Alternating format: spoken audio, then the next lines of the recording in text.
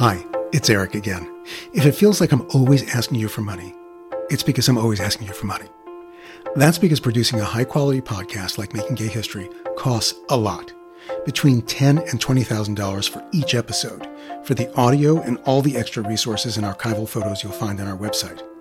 One way to help us keep bringing LGBTQ history to life through the voices of the people who lived it is to join our Patreon community, $5 a month or $60 a year. And for that, you get a front row seat to my interviews with present-day history makers, behind-the-scenes production conversations, and delicious clips from my archive that we couldn't include in regular episodes. Right now, we have 200 Patreon followers. That's just a fraction of our many thousands of listeners. Can you help us double that by the 55th anniversary of Stonewall this coming Pride Month? We can't do what we do without all our supporters. And if you aren't one already, I hope you will be soon.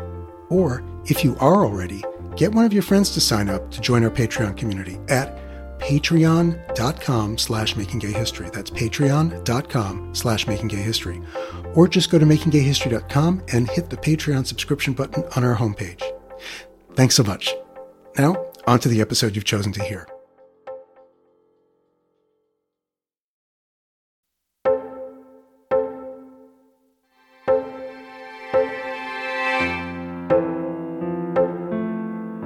I'm Eric Marcus, and this is Making Gay History. And we're doing something a bit different this week. We're bringing you a show we recorded live at the Stonewall Inn in front of an intimate audience of listeners and friends. We wanted to explore some of the themes that have emerged during this Stonewall 50 season on Making Gay History. What made the Stonewall Uprising different from previous confrontations with the police? Why has its legend endured? How did it inspire organizers? And how does it continue to inspire activists on the front lines today?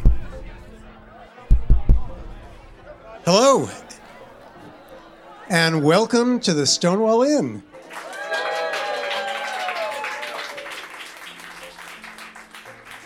So this is going to be a live taping, so make sure your coughs and chortles are distinctive and well-timed if you want to be able to identify them when you listen to the show when we release it.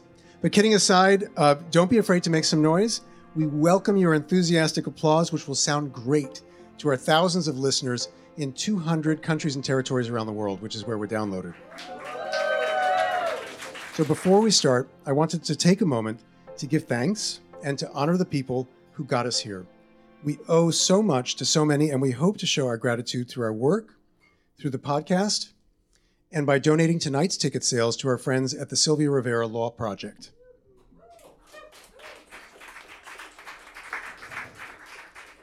So we're grateful to all the activists who made the world we live in today possible, and we have some fierce and inspiring activists with us here tonight.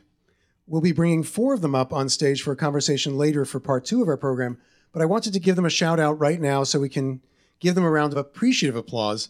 Sir Knight, host of Black Trans TV. Adam Eli from Voices 4.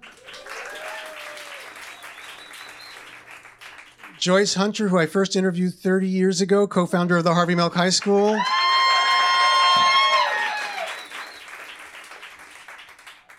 Ann Northrup, one of the organizers of the upcoming Queer Liberation March. Thank you for being here. And we wouldn't be here without the agitators. So we wanted to take a moment to offer thanks to the troublemakers, to those who refused to go quietly. Now, I asked our panelists to pick out who among the agitators we've featured on Making Gay History inspires them, and I'm going to play you a couple of clips they picked out. So Sir Knight describes Bayard Rustin, who organized the 1963 March on Washington for Jobs and Freedom, as one of his, quote, favorite brilliant humans, and we couldn't agree more. So have a listen. There was an absolute necessity for me to declare homosexuality, because if I didn't, I was aiding and abetting the prejudice that was a part of the effort to destroy me. And that in the long run, the only way I could be a free, whole person was to face the shit.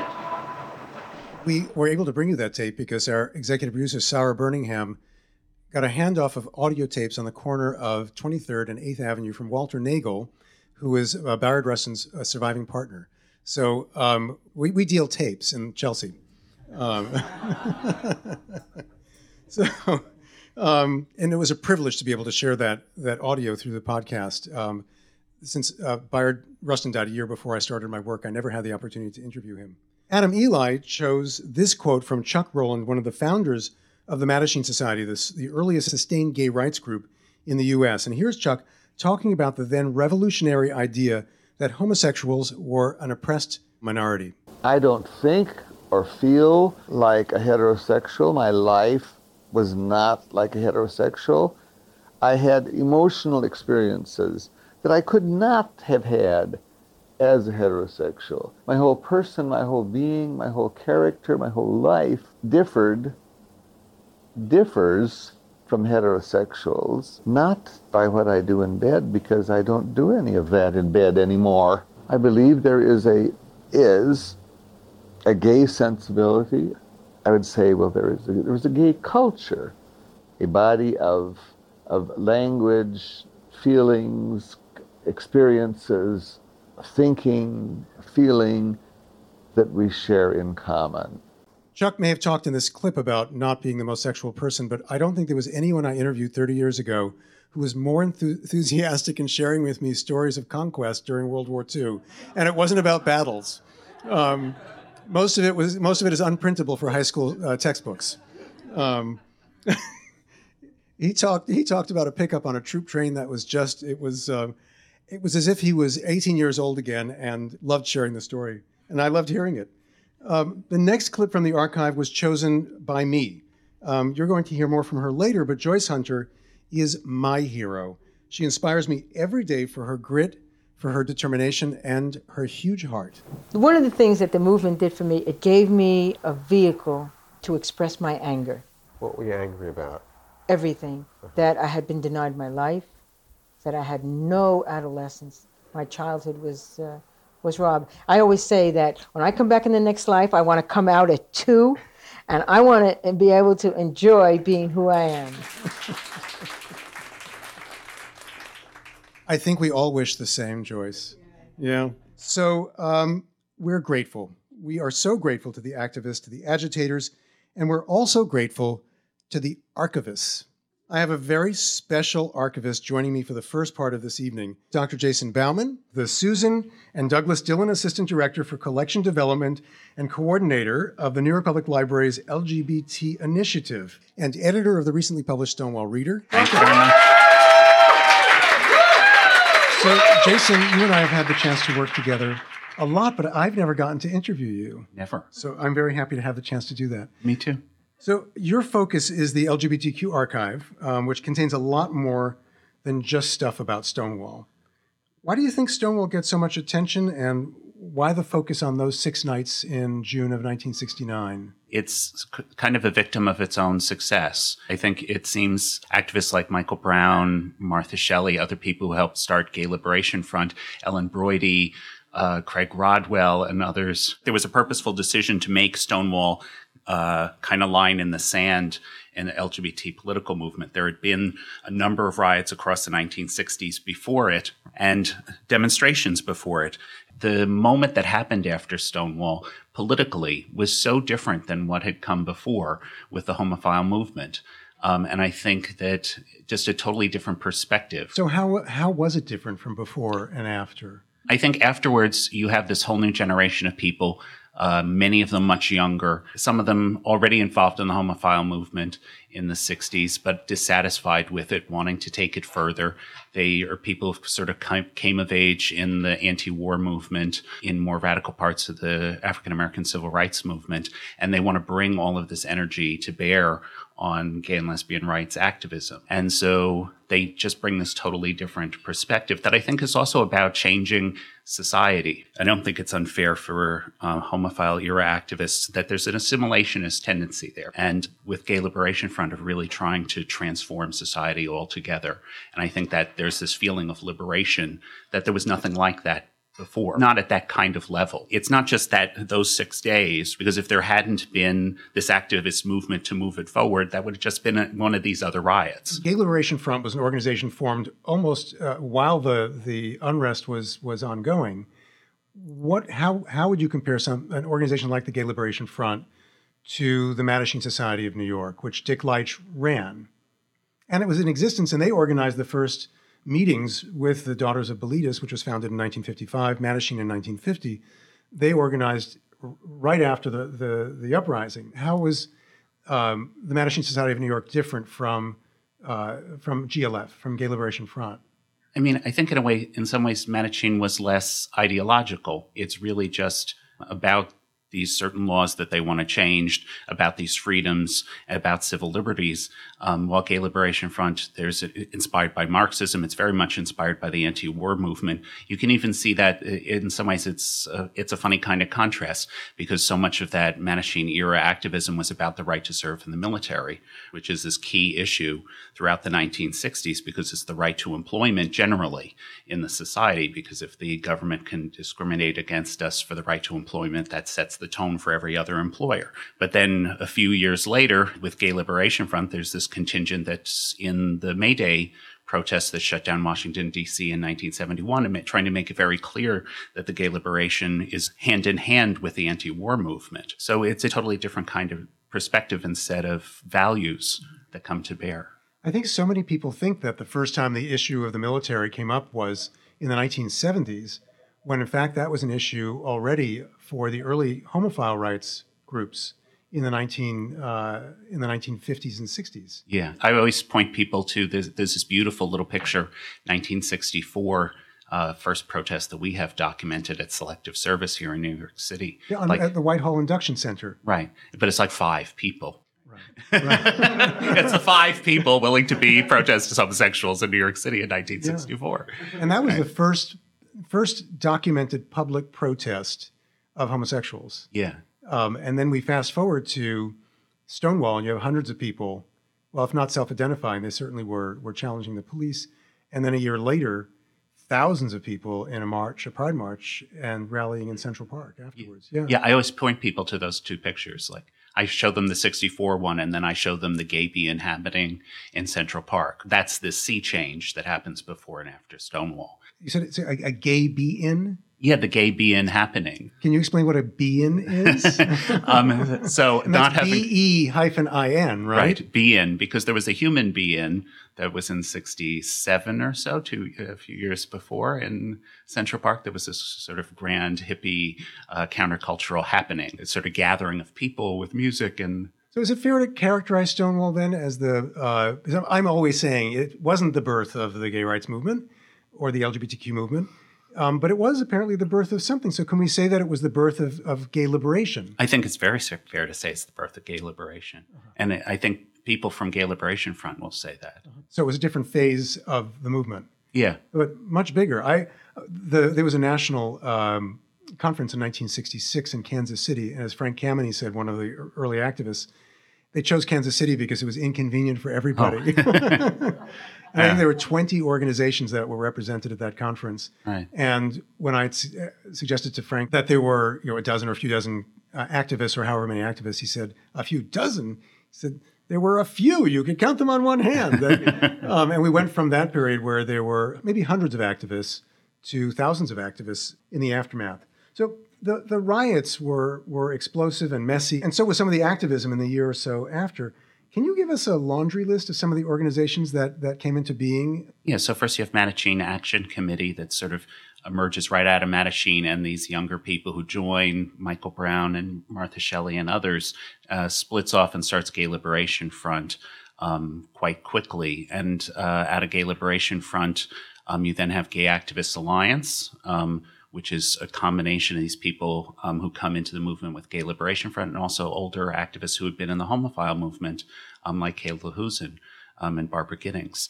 And then also out of Gay Liberation Front, you have Radical Lesbians, the Lavender Menace first, and then becomes the Radical Lesbians later that year after Stonewall. Then also you have a Third World Gay Revolution movement that comes out of Gay Liberation Front. Also, Salsa Soul Sisters, which comes out of Gay Activists Alliance, the Black Lesbian Caucus in Gay Activists Alliance, and Street Transvestite Action Revolutionaries, which really comes out of the takeover of NYU. STAR. Yes. So as I've come to understand how things unfolded in the months after Stonewall, a whole range of people worked together in the immediate aftermath. And then people sorted themselves out into different groups. And then over a period of months, everyone sorted themselves out again. So I wonder how we go from GLF, the Gay Liberation Front, to the Gay Activists Alliance, and then help me understand who got left out in the sorting process. One thing is, I think we tend to think of those as different groups. Like, we always think about Kay LaHoussaye and Barbara Gittings as being sort of kicked out of Gay Liberation Front and you're a bunch of dinosaurs and that kind of thing. But you look at early issues of Come Out, and Kay LaHoussaye photograph for it. It's on the masthead. So there are all these surprising moments of overlap in those groups. And even like Sylvia Rivera, she was in all of those groups. We have the records for Gay Activists Alliance at the library and the minutes, and you go through Gay Activist Alliance's minutes, and Sylvia's like at all of the meetings, and it's like the minutes are like, Sylvia got arrested this week. Sylvia wants us to protest this, or Sylvia wants us to protest that. So in one way, people sorted themselves, but I think, and maybe that's our impression because I think there's so many political differences between people who came of that movement in retrospect, right? But I think on the ground, people were much more intimately connected than maybe they let on today. So we're perhaps mistaken in trying to sort things neatly, that people were involved across the spectrum and went from one group to another. Yeah. So there were a lot of different organizations.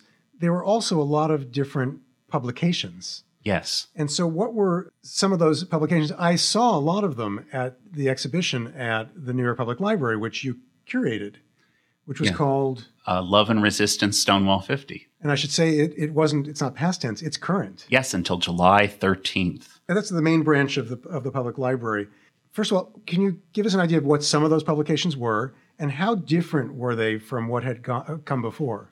Library has one of the greatest collections in the country of these LGBT magazines. Our collections basically from like the 1950s to around 1990. The core of it's about 3,000 titles from around the United States. Wow. So it wasn't just New York City. Not just New York City. In each part of the show, there's sort of a before and after Stonewall. And so there's sort of a selection of magazines, pre-Stonewall, homophile era magazines. So one coming out of one institute. There are a number of publications with one, Issues of the Ladder, also to show sort of before and after. Which was the lesbian magazine of the Daughters of Bilitis. Yes, and also to show before Barbara and Kay took over as editors what it looked like, and after, with Kay putting out lesbians on the cover of the magazine for the first time. Also Drum in terms of Janus Society and activism that's happening in Philadelphia at the time before Stonewall. And also even Advocate comes out in 1967, comes out of the Black Cat protests. Right, and it started out as the newsletter of the organization Pride, which was founded in 1966. So sad to say, Pride did not begin here at Stonewall. Pride began in Los Angeles, and it morphed into, they had a newsletter that morphed into the Advocate magazine. Right. So the publications that came out after Stonewall, what were some of their names and how were they different? A totally different aesthetic, right? So I think one of the first ones is Gay Power, which was edited by John Edward Hayes, who's still around. He has these amazing sort of comic book gay superheroes, also covering the drag scene in New York. It's covering sort of Andy Warhol factory scene and also this emerging activism with Gay Liberation Front. You have Gay, which is Leish Clark and Jack Nichols, really that Al Goldstein from Screw sort of gets convinced to do this sort of gay newspaper here in New York. A favorite one that I think nobody ever talks about, but I always point people to, is Queens Quarterly, which is for not published in Queens. Not published. It was for Queens, right? At first, and actually, the first issue comes out in the spring. It's before Stonewall, and it has this very sort of hippie gay flower child kind of cover. And the first issue is Queens Quarterly, and then later it becomes QQ. For gay guys with no hang-ups. And they must have only had one or two subscribers. No, I think it was huge because it went on into the 70s, and it's kind of almost like this kind of gay Esquire sort of lifestyle magazine with like decorating your house, about cruising, avoiding STDs. It was like, it's a fun magazine, and nobody really talks about it. Then also... favorite is drag or drag queens, there was Lee Brewster, who I always try to bring up because I think it's somebody nobody remembers Lee Brewster. And Lee was in Mattachine in the 1960s and organized all of the parties, it seems, for Mattachine, and also did annual trips to New Orleans for gay men and drag queens to enjoy Mardi Gras. So, and then later owned the store Lee's Mardi Gras, which was like the great drag emporium for years and years in New York. But around 1970, starts this magazine, Drag Queens, whose mission statement is to fight for the right of everyone to cross-dress regardless of their sexual orientation, and which I think is the most amazing mission statement and masthead ever of any magazine, and was fighting all of these. There are all these laws, or there's these interpretations of laws that are used to arrest people for cross-dressing in New York in 1960s, early 70s. Right. So Lee was really instrumental in fighting those laws and oppression by the police for transgender people, gender non-conforming people. I think Lee is just this amazing person and really doesn't get enough credit. You also edited the Stonewall Reader, which has recently been published. What is the book? And then if you tell us what people could take away from it. So it's an anthology of memoirs and interviews before, during, and after Stonewall. And so the first section before is both to give a sense of this activism from the homophile era, also just what did it feel like to be gay, lesbian, or transgender in the United States in the 1960s. So there's both sort of interviews with Barbara Giddings. There's also like pieces from Transvestia that Virginia Prince edited, and actually her How and Why of Virginia, her own autobiography. And then like John Recchi sort of being cruised at the library by one of the staff trying to pick him up, which is a favorite piece that I got to put at in the the New York book. Public Library Yes. on Fifth Avenue? Yes, at the New York What a Public. shock. Yes, exactly. Yes. My great illustrious predecessors cruising the patrons of the library. And then the middle section is all people's memoirs of being at Stonewall. So it's the reporting from The Voice. It has interviews, including your interviews with people who were there at the riots, and from people's memoirs. In there, I tried to actually create as much confusion as possible, and I wanted as many conflicting narratives as I possibly could get, because from my own experience in being in riots and in demonstrations myself, I think if you have an event with thousands of people, every person has their own story of what happened, and nobody has a 360-degree, nobody has God's eyes view of what occurred, right? And also memory changes things. So I thought it was more true to give, say, 15 conflicting narratives of people that I think probably were there or were close to being there or think they were there, or, there's that thing, right? And so I tried to be as generous as possible and also to get as many kind of different stories as possible. Mm-hmm. And then the last section is, after Stonewall, is to really give a sense of this emergence of gay liberation, also of lesbian liberation and transgender liberation. How did these movements change? How did people's possibilities change afterwards? Well, it's a privilege to be in the book. Some of our excerpts from the book. It's also an audio book, and Making Gay History fans may recognize some of the voices and some of the stories and my voice.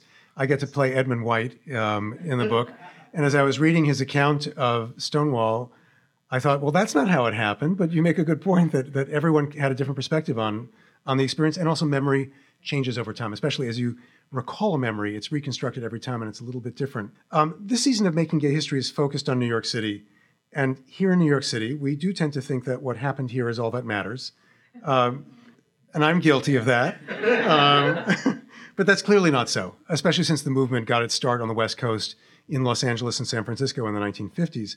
Around the time of Stonewall and afterwards, what was happening away from New York City? You're one of the people who's been most helpful to me in realizing this. But just that, as I think you've said, every state in the United States had some sort of fledgling LGBT rights group by the 1960s. And I think also with the riots that happened before Stonewall, Susan Stryker, I think, really writes about how Compton's cafeteria riot and how there was activism that came out of that with the Vanguard group. In Dewey's restaurant sit-in in Philly, there's all this activism and protest that happens. So Stonewall's not the first of these riots, right? It's kind of the culmination of all of the series of riots that happen across the nation. What made Stonewall different then? Because there was Compton's cafeteria, there was the New Year's Day Eve ball in San Francisco where there's a huge confrontation with the police that led to new activism. What was different about Stonewall?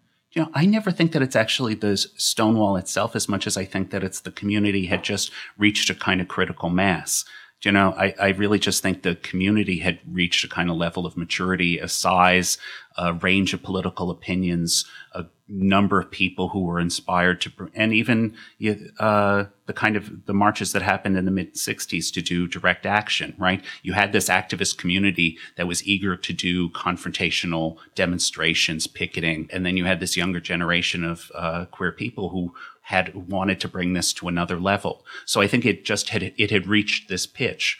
People tend to think about Stonewall as about the people who were in the bar, when it seems it's really much more about the people who were on the street outside of the bar. That community of queer and gender nonconforming people who were living in the village, many of them homeless. There was this size of this community that was here in the village that could really fight back and could be pulled into this activism and bring this to this other level.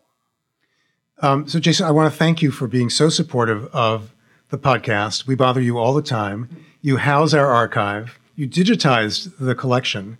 And we're so grateful to you for that. And thank you so much for your work. But thanks so much for being here tonight. My pleasure. And I'm just one of many people at New York Public Library doing this work. So I just have a host of colleagues who are also behind all of this. Thank you, Jason.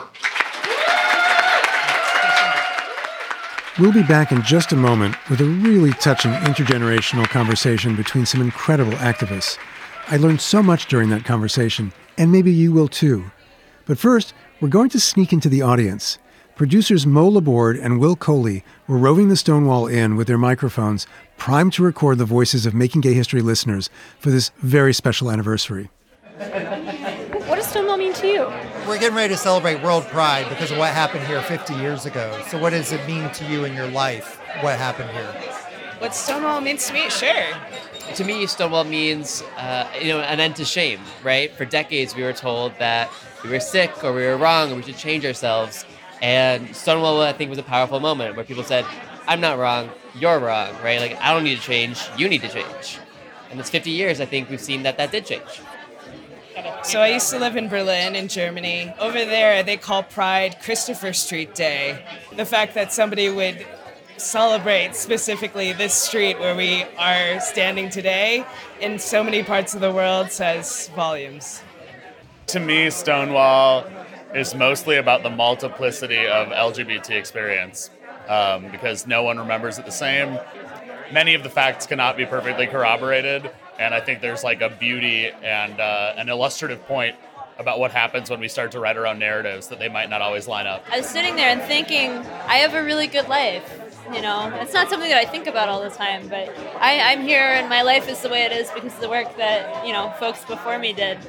And I'm really thankful, and I don't think I get a chance to be thankful very much. I mean, as a movement, I can't even begin to, describe that sort of experience. It seems, too bigger than me. So. What does Stonewall mean to you? It means a lot of people putting their life on the line and doing a lot of hard work, so we didn't have to.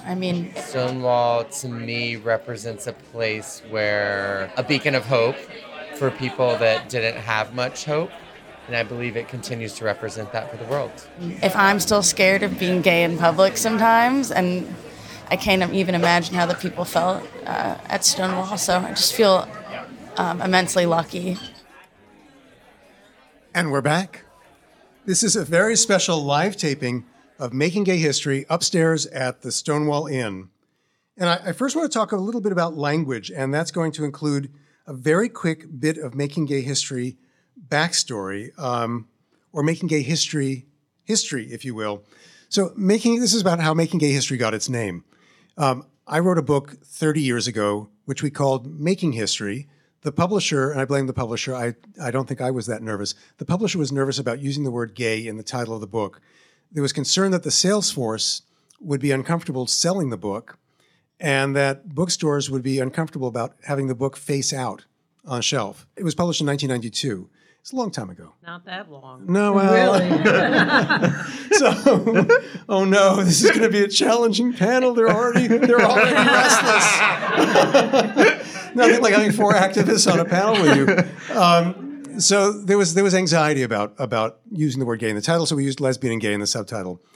10 years later, the second edition was published, and by then nobody cared. So we called it Making Gay History. And when we just started the podcast, it's not like we thought a lot about what we were going to call it, because it didn't start out as a podcast. It started out as an educational project. We were going to be providing short clips of my archival audio for our friends at History Unerased. It's unerased.org. It's an educational organization. And they thought it would be great to have our audio anchor their curricula, some of which are now available online. But when Sarah Birmingham, Making Gay History's executive producer, who is in the room monitoring the computer back there, when Sarah said when she got down to about 12, 14 minutes, it sounded like a podcast. And we had to have something out by October of 3 years ago, because the grant required that we have something out during LGBTQ History Month.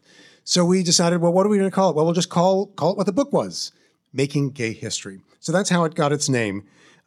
There were some suggestions that we call it Making Queer History, but I'm an old guy, and I grew up in a time when the word queer was a really bad word, and you didn't want to be called queer. So the hair on the back of my neck stands up every time I hear it. So I just thought, I cannot call Making Gay History Making Queer History. I just can't do it. So it's Making Gay History. But the podcast seeks to honor the risks taken and the contributions made by the breadth of the community. We're not just talking about gay history, we're talking about LGBTQ history. And all our histories are bound up together, and our futures are bound up together as well.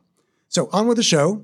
I'm joined on the stage by our 4 restive panelists. And I know I'm in trouble if I don't do this right. And I'm going to ask them to very briefly introduce themselves one by one. So let's start with our seasoned activists, Joyce Hunter and then Ann Northrup. My name is Joyce Hunter. I've co-founded the Harvey Milk High School after years of being an activist, because I do remember not being at the Stonewall. And I was also the co-coordinator of the first March on Washington for Lesbian and Gay Rights. In 1979. In 1979. October 14th, 1979. Ann? I'm Ann Northrup. I was a mainstream journalist. I got fed up. I quit. I went to work with Joyce at the Hetrick Martin Institute and got back out in the streets with ACT UP, got arrested a lot, and now I co-host a TV show called Gay USA, a weekly news show. I'm back to combining activism and news. And I might add that you are one of the organizers of the Queer Liberation March. Yes.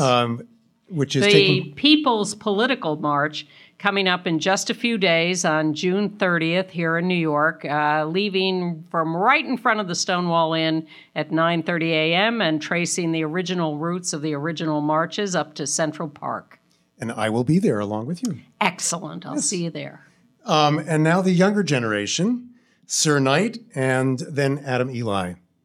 My name is Sir Knight. I am a public speaker, model, activist, revolutionary, media creator. I'm also the co-founder and host of Black Trans TV. You can find us on YouTube and Instagram, where we just uplift, inspire, and motivate every person on this planet to be the best version of himself, because I believe that authenticity is the key to success. So when you tune into who you are, then you can reach your ultimate potential. My name is Adam Ely. I am a queer Jewish community organizer and writer. I live in Greenwich Village. I'm 28 years old, and I believe that queer people anywhere are responsible for queer people everywhere.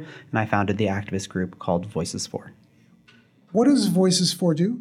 Voices For is a direct action activist group that advocates for queer liberation all over the world. And so our message is, if you mess with one queer, you mess with us all.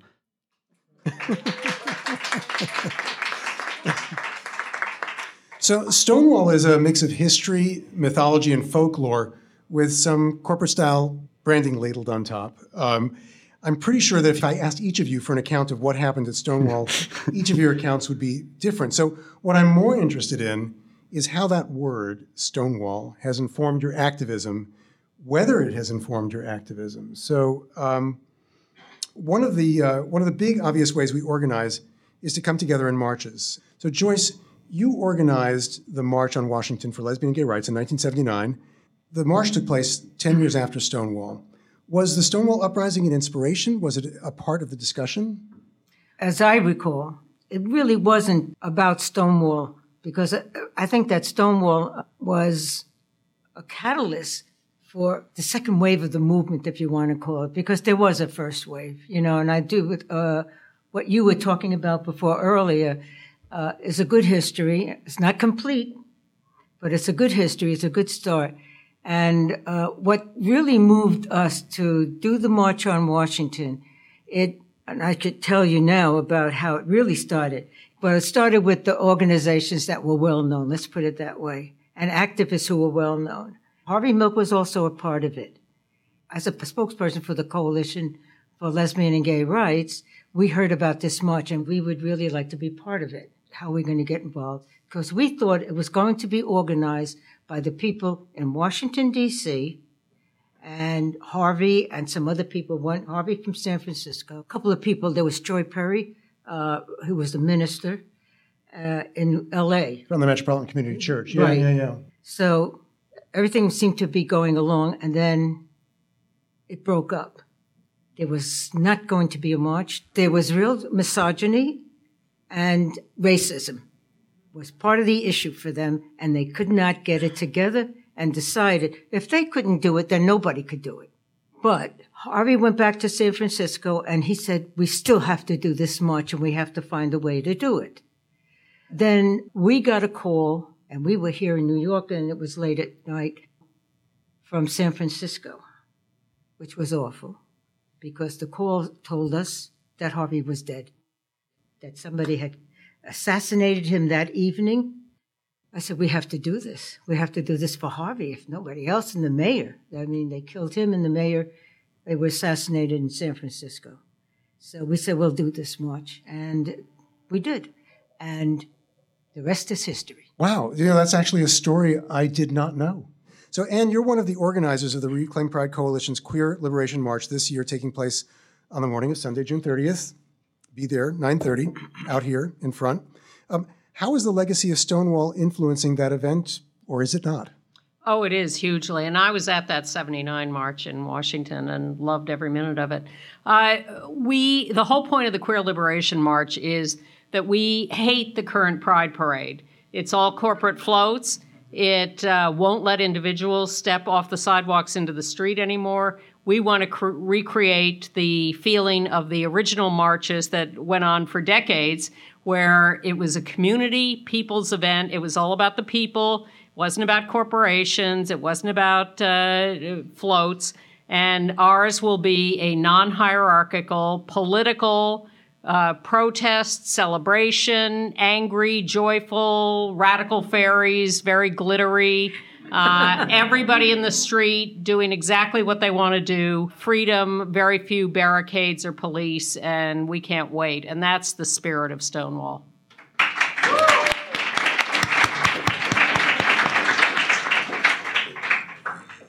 Sir, let's talk about other kinds of action, like creating content, something we do, something you do. What inspires you, and how has Stonewall influenced you, or has it not? What inspires me? My mother. I am born to a Black woman. I think there's no better life to live. That for me inspires me. She's pushed through so many obstacles in life, leaving Southside of Chicago, being where she is, working on her PhD. Like, she's just the most brilliant human ever. I'm just happy she's my mom. So she inspires me, first and foremost. Stonewall, I'm influenced by the trans, the queer, the gender nonconforming folks that said, you know what, we're going to just push back. We're going to do what we have to do because we deserve our voices to be heard. We deserve freedom, respect, and equality. So I think about our ancestors, right, collectively for the community. Every time that I'm doing anything, I'm speaking, it's not about me. This is bigger than me, you know. Just this week, 3 Black trans women were murdered. Right, Malaysia, Booker was, and I know there's 3, but I'm mentioning her because just a month ago, she was viral, right, for getting attacked. And then no one protected her. There were no safety measures in place to actually protect her humanity, right? I think about Marsha P. Johnson and how we still don't know what happened to her. You know, as a trans man, and I don't identify that way, but politically, that's what people see me as, and that's how they identify me, right? I identify as a man, period. that is who I am. But politically, I am a man of trans experience, and a lot of people just use the word in terminology trans man. I'm not seen. I can walk outside and be safe. So everything that I do is not about me. You know, I'm just utilizing my privilege in order to make and create effective change for everybody else. So that's it. Yeah. Adam, you're active in a number of groups, Gays Against Guns and Voices For. You march, but you also use social media to get your message out.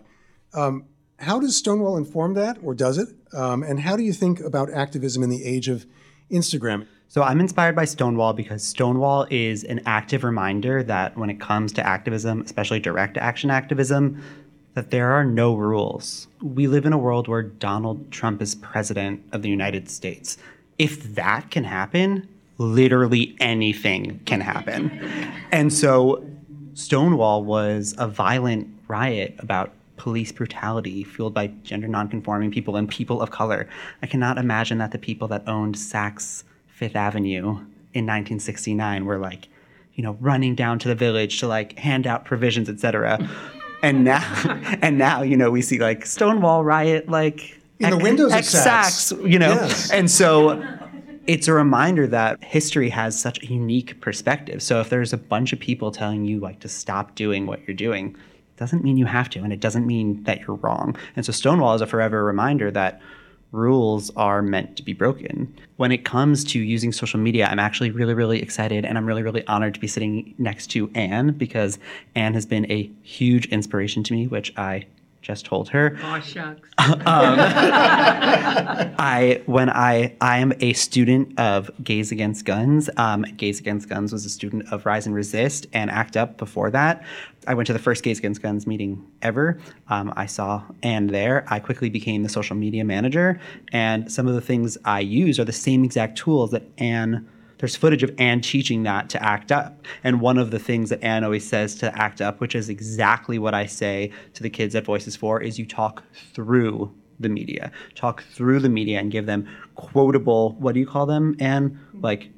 Sound bites? Sound bites. That was what she said. So then you give them sound bites. That way the news can just use a quick sound bite. And I would imagine that a sound bite fits into 180 characters and could be a tweet or could be an Instagram caption. And I also remember you spoke at a Gays Against Guns meeting and you talked about how if you wanted to really piss someone off in the ACT UP days, you would flood their fax machines just with stuff so that way they really got the message. On a loop. And so we can't do that now.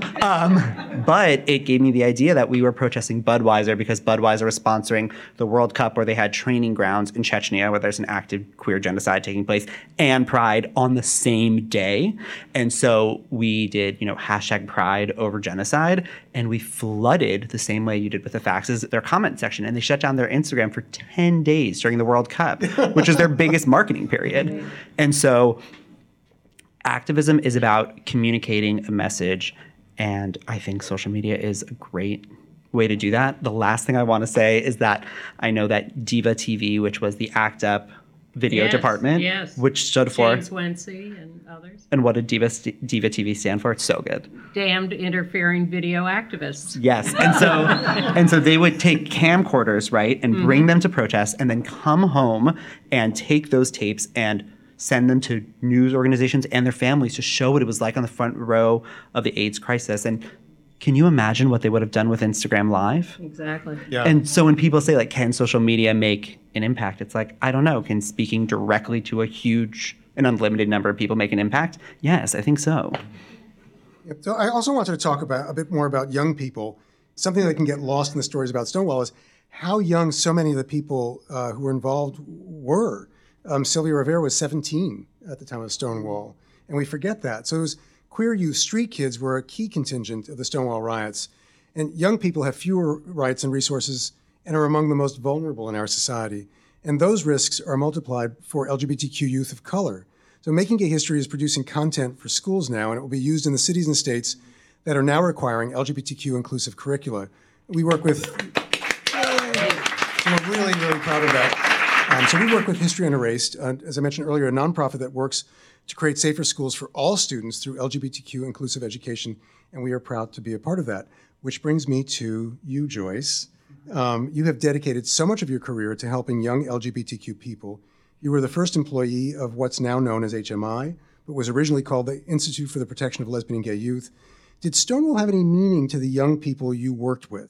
They were too young and they were too busy trying to survive. Huh. And it really wasn't about politics for them. It was about surviving, having a place to be safe. And our whole idea was to educate the young people, but to find a place to make them safe. And they worried about, where am I going to sleep tonight and what am I going to eat when I wake up? While they were out on the street and everything, a lot of them used to hang out near the river, the Hudson, on the piers.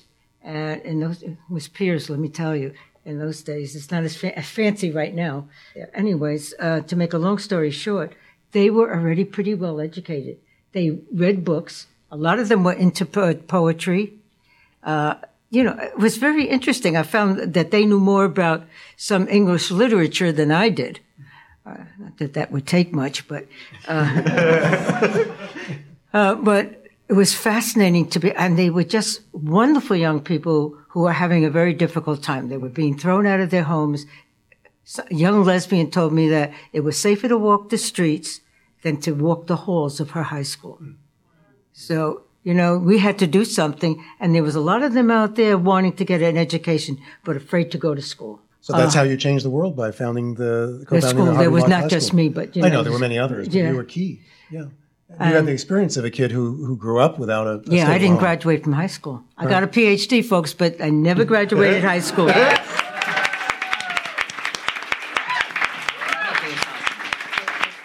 No, so I really understood, this wanting to be part of it, but not being part of it. Speaking of school brings me to my next question.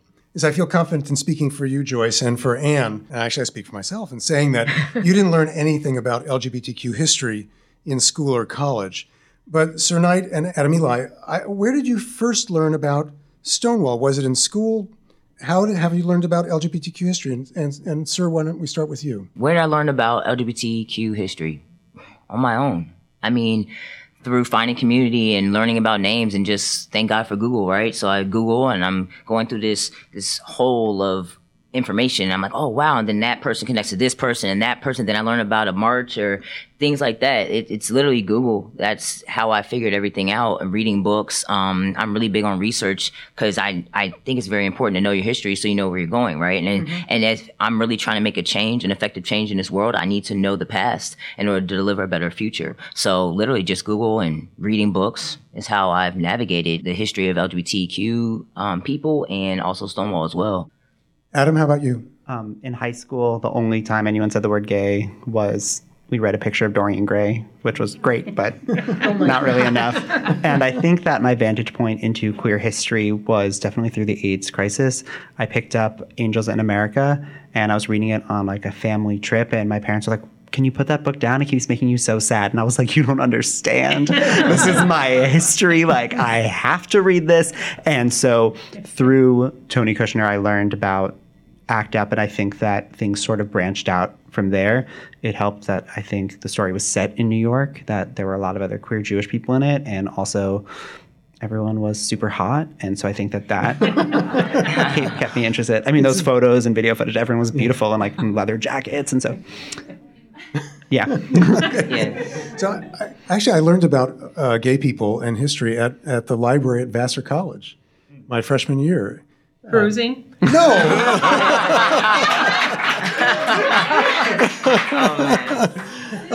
This is rough. No. Actually, I did a paper my freshman year for sociology. It was called Marginal Men, the Alcoholic and the Homosexual. And that homosexuals were considered marginal men in those days. Yeah. And we get it. Yeah. And I thought that we're sad for you, Eric. I know. But I thought that my sociology teacher wouldn't notice that I was gay if I included alcoholics along with homosexuals. Very sad, very sad. Can I? Go ahead. Yeah. Well, first of all, I read about Stonewall at the time. I was in college and in Boston doing a summer job, and I read little items in the newspaper contemporaneously. And in fact, I'm older than some of those Stonewall vets are, because they were teenagers and I was already in college. Do the math. But like Sir and Adam, I picked up history when I really entered the community and started to meet people and hear about things.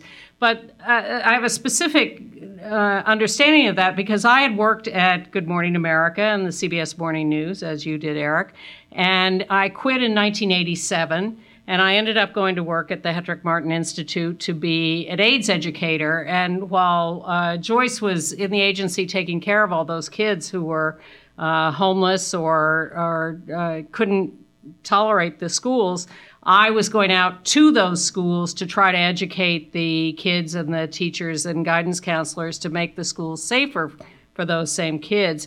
But to do AIDS education, I had to learn about the epidemic. And in 1987, I had been covering the epidemic in mainstream news since 1981, since it had become publicly known. It, of course, had been going on for a while before it became public. And when I entered the community and started to do this education, I realized how little I knew, even though I had been working in the news, mainstream news media, supposedly covering this. And that's where I learned a lot about the reality of mainstream news and started being able to teach activists how ignorant the mainstream news really was and how, therefore, you could interact with the mainstream news in teaching them, and that what you needed to do was teach them because they really didn't know anything and still don't, as far as I'm concerned. Yeah. So you, and I'm going to come back to you in a second, Anne, with a follow-up question. You heard me say in this season's trailer that Pride is not just for June and that LGBTQ history is not just Stonewall. And the threads that run through our history are so important, how moments and movements connect. So, Anne, where do you think we would be if not for the infrastructure in terms of organizations that was built between Stonewall and the outbreak of the AIDS epidemic? I have very mixed feelings about that because I have mixed feelings about those organizations. I am a great, great fan of grassroots activists who take responsibility for taking things on themselves. So have organizations helped? Sure, in some ways, but some of them are really just jobs programs for bureaucrats. So I have very mixed feelings. I look at a whole long history that in my lifetime, and it certainly started way before then, but encompassed the Black civil rights movement in the South, the anti-Vietnam War movement, feminism, the LGBTQ movement, the AIDS epidemic, and they're all part of the same thing, and they all use the same techniques, and they all learn from each other, and it is that great line of activists that I look at, some of whom are more trained than we know. Rosa Parks was trained, and there were others who refused to give up their seats before her. It was a planned activist moment, and we don't know things like that, but all of this is a very long stretch of history that I am thrilled and grateful to have stepped into and become a part of. Joyce, you had wanted to follow up on that too. Yeah, I think, and this was my thinking and some of our friends when we heard about, well, we didn't really have a name, it was a gay-related immunodeficiency. GRID. GRID. And, you know, we were all freaking out and we were saying they're going to put us all away. And that included the lesbians because they figured the lesbians were part of the problem of this disease.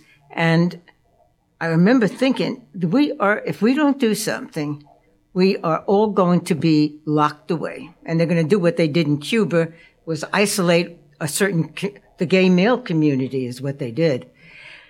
However, we had, and a lot of people don't talk about this when we talk about gay history, but we really need to talk about the lesbian and gay health movement, which I was a part of. We had the Jan, where are you? You remember the name of it? It was the National Lesbian and Gay Health Foundation. And it started. And Jan is your wife. Well, Yes? we both want to have a wife, so I don't call her my wife. You've described her as such. I don't want everyone to think that I've used a bad word, but no, it's not a bad word. Well, it's a heterosexual word. We have a few in the audience tonight. I do like straight people. I have a big family. Trust me. But what I'm trying to say, all kidding aside, is that there was a lesbian and gay health movement, and we were not really that publicized. But out of it came the Audre Lorde Clinic. Callan Lorde, yes. Michael Callan. Yeah. How could I forget Michael? I'm sorry. But I just wanted to say, because that was a hell of a time, and Anne did a lot of wonderful work during this. She did. A real As leader. did thousands and Yeah. thousands Well, of others. Well, a lot of us did. I wound up being a research scientist working at the HIV Center for Clinical and Behavioral Studies for 29 years. You hear so much around Stonewall 50 about, look how far we've come. But we have such a long way to go. So Really? I'm going to ask each of you, what worries keep you up at night? And what keeps you on the front lines fighting? Let's go to Adam first. So I'm only going to medium answer your question. That's and okay, I'm going to yes. say that what keeps me awake and what keeps me fighting and what I'm really, really excited about is that queer people are able to communicate in ways that we've never been able to communicate before. I'm aware and working on things that are taking place in Brazil and Ireland. I was doing that today. And so I believe that, like I said earlier, queer people anywhere are responsible for queer people everywhere, and that queer people are sort of this unique human entity in that, we are already, talk about grassroots, we're already in every single corner of the world. And I think that if we band together in solidarity and show up for each other, we'll be a force like the world has never seen before. And so using the tools of, social media, but also just the internet, I think we have a chance to unify in a way that we never have before. And I think that is so exciting. It takes my breath away. And so that is definitely what I'm going to be trying to focus on during Stonewall 50 and at the Queer Liberation March. Yeah. Sir Knight?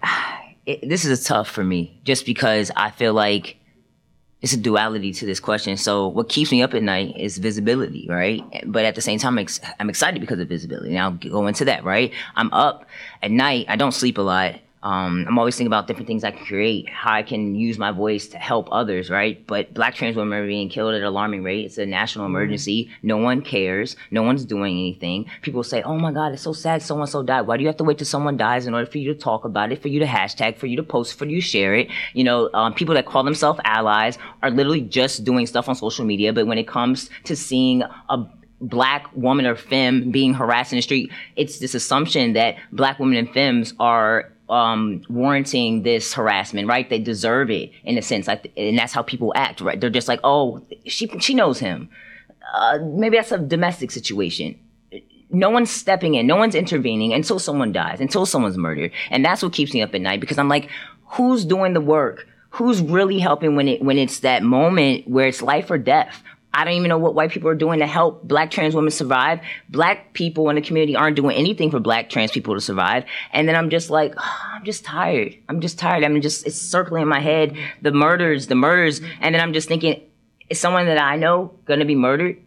Are they going to be here tomorrow? But then I'm also excited because there are shows like Pose on FX. So people are learning about the narratives of Black trans people, queer people in this world. And that makes me really hopeful and excited. And then I'm creating content for people to learn, especially when it comes to what is a man of trans experience. People don't even know that we exist because every time I tell someone I'm trans, they're like, oh, so you're a woman? And that is okay, that's not where I was going with this, but I thought I was giving a different energy, but you're just so certain that that's the direction because there's a full spectrum of transness. And I think that we need to also respect not just the masculine and the feminine, right? Because with the visibility, it's only feminine out there, but also there's gender nonconforming people who may go by he or she or they, respect the pronouns. So I'm hopeful with the visibility that we can grow and move in the right direction.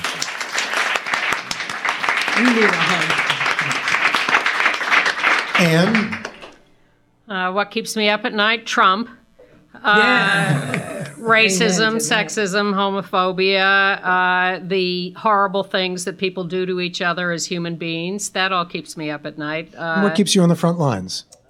Well, first of all, I'm thrilled to hear from Adam and Sir. They give me great hope for the future, and I really appreciate everything both of you are doing. That's really great.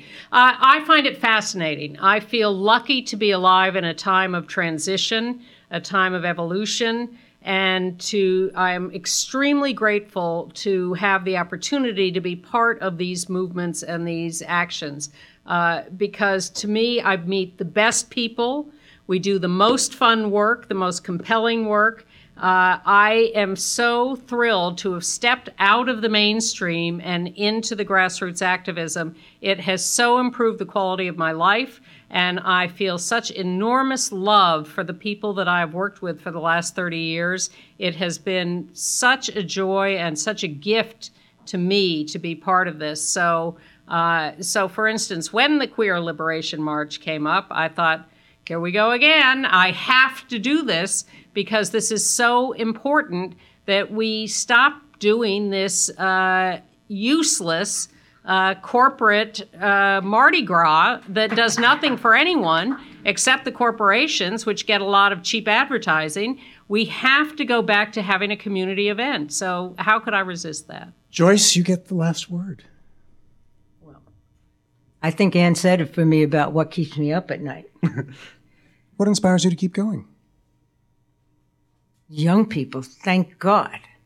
And Sir, Adam, if it wasn't for you guys, I wouldn't have any hope. Because what I keep saying, all the thing that's going on right now, they're taking away our rights, the women's rights to abortion. All this, the racism, the killings, and the murder. I agree with everything that everybody said on here. The question is what's going to happen. And I have to tell you, I have days when I'm very depressed. I want to know where everybody is and where is the movement. I really believe we need to start with coalitions again. I think there's a lot for people to learn from your experience going forward. Like you said, if nobody's listening and nobody's paying attention, you got to do more than just write a thing on the Twitter or whatever the hell the president's doing these days. And with that, a huge thank you to all of you for being here tonight, and thanks again to Sir Knight, Joyce Hunter, Ann Northrup, and Adam Ely. Thank you so much.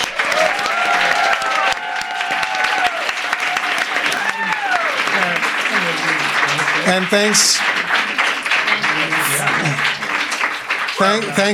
thanks also to our guest, Jason Bauman, Making Gay History's crew, including Sarah Birmingham, Mo Laborde, Inga Dataya, and Will Coley. And thanks again to the Stonewall Inn for generously hosting tonight's live event. Thank you and good night. Thank you, Stonewall. We had such an amazing evening at the Stonewall, and that's not the end of it. We have a surprise coming up for you. Some special Stonewall minisodes to mark the anniversary with some never-before-heard archival audio.